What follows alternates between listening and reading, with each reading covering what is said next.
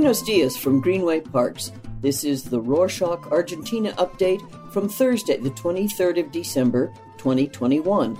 A quick summary of what's going down in Argentina. I wish we didn't have to lead off with COVID again, but with more than 9,000 daily infections, I'm afraid we have to.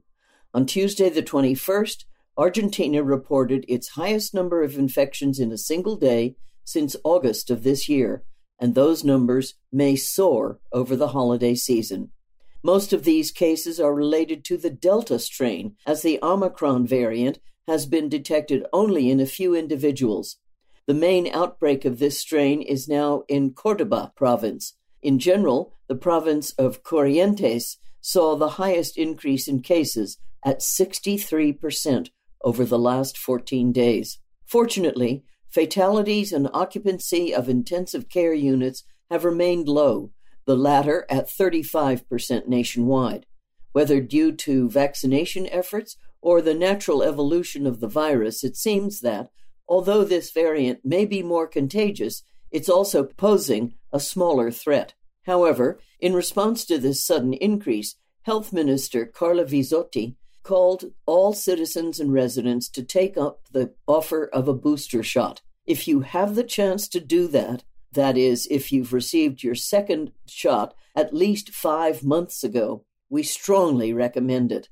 If you're planning to travel to Argentina in the immediate future, don't stress. Tourists are still welcome in the country, although direct flights from Africa have been suspended.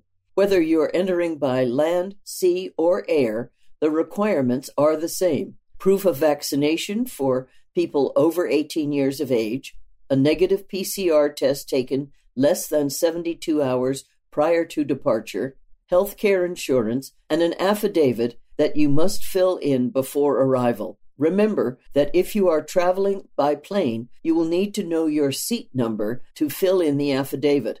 So you may have to do so after you check in at the airport or online. If you've been fully vaccinated, you don't need to get a second PCR test when you've arrived in the country. You can immediately start traveling around Argentina. And when it comes to moving between provinces, each one has its own requirements, so I recommend checking individually. And while some planes are landing at Ezeiza International Airport, others are taking off as Argentina keeps donating COVID-19 vaccines to other countries. This week, the health ministry confirmed that the government will donate 1 million to Bolivia. This represents the largest donation yet between two nations in South America. So far, Argentina has sent almost 2 million doses to Angola, Kenya, Mozambique, Vietnam, Barbados, and the Organization of Eastern Caribbean States. Speaking of international relations, the Canadian company Lundin Mining has agreed to acquire Jose Maria Resources, a copper and gold project in San Juan province, for around $480 million. Production is expected to start in 5 years, and investors are optimistic about copper's prospects due to its key role in global decarbonization. Also in relation to new ventures, Argentina, Brazil, and Paraguay have agreed to review the Mercosur common external tariffs, but without Uruguay's green light. As you may recall from previous episodes, Uruguay wants a cut in tariffs and the liberalization of bilateral negotiations with third countries, as well as free trade agreement with China. The rest of the countries in the bloc, especially Argentina, are not willing to be that flexible, and Uruguay is not one to give in either. All in all, Mercosur is cumulatively the world's 5th largest economy, so the interest coming from China and countries in the European Union, such as France and Germany, is easy to understand, but so is the desire of countries like Uruguay to operate individually. The Brazilian government, however, did make its own decision in November when it announced it would temporarily reduce import tariffs by 10% to contain inflation. On that note about putting the brakes on inflation, Argentina is limiting exports of corn and wheat. The aim is to stop exporters from registering shipments that would affect domestic supplies and make sure Argentines have what they need for their own consumption. A quick note, Argentina is the world's third biggest corn exporter and a top supplier of wheat, so a measure like this may have a ripple effect on global agriculture markets. So far, various local farm groups have rejected the measure, as they claim you don't encourage a nation's production by limiting it. Speaking of rejection, President Fernandez's administration suffered a blow on Friday the 17th as the 2022 budget bill was rejected in Congress. The proposal was questioned due to most lawmakers' belief that the economy minister, Martin Guzman, is painting an idyllic scenario of growth and low inflation, ignoring the critical situation the country is going through with a fiscal deficit it cannot finance and an inflation rate that keeps soaring.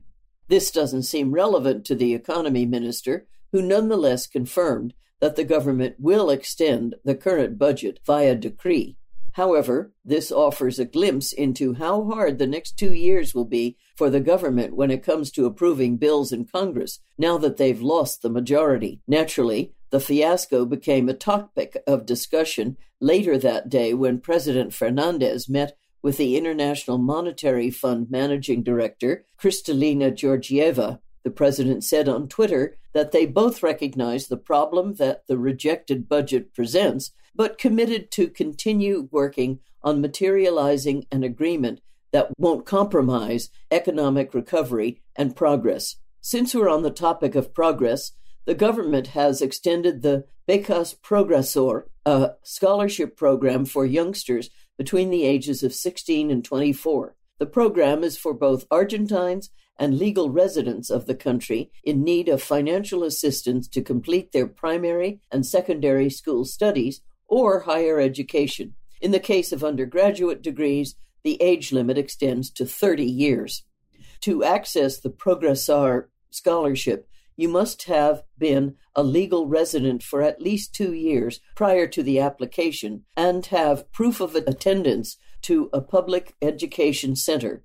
Young people are excluded if the sum of their income and that of their family group exceeds 3 minimum wages, regardless of the composition of the family group. But let's go back to Congress for a minute. In a surprising turn of events, the lower house approved a bill that could save some 400,000 people from paying the personal assets tax, also known as the wealth tax. The bill still needs the Senate's approval, but it would raise the non-taxable minimum from 2 million pesos to 6 million pesos, with an annual update according to the inflation rate. That said, it also includes an increase in the maximum rate for property outside the country. It approved those with assets valued at 18 million pesos or more would pay a 2.25% rate, which is currently at 1.25%. The reason why this came as a surprise is that most specialists anticipated that the project would add these increases in the rate for assets outside the country, but not in the non-taxable minimum for local assets. In other news, Chile has finally elected a new president, the leftist Gabriel Boric, who is only 35 years old, led with more than 55% of ballots, much more than anticipated, and the far-right lawyer, José Antonio Cast, had to concede the presidency. Argentina's ambassador to Chile is probably elated with the news, as he had made the headlines a few weeks ago for accusing Cast of xenophobia. For Chileans, the choice between the two candidates was tough, as many were wary of Boric's political alliance with the Communist Party, but also rejected Cast's anti-same-sex marriage and anti-abortion ideologies. Before we go, we have good news for all football fans out there. The date for the much-anticipated clash between the champions of Europe and South America has been confirmed. Italy will face Argentina on the 1st of June in London, a match that is now part of a renewed memorandum of understanding between UEFA and CONMEBOL, which are looking to work more closely together. Also, the match is a great way for players to warm up and get fans fired up in the lead up to the World Cup. In Argentina, it's typically very hot on Christmas Day, but we've got the best solution to keep away from the heat. Talk about Rorschach at dinner. Well, it might not help with the heat, but it will shut up your drunk uncle. That's it for this week. Thanks for joining us. Let us know your thoughts and ideas by emailing us at argentina@rorschach.com or follow us on Instagram @RorschachArgentina and Twitter @Rorschach_ARG. Nos vemos el próximo jueves.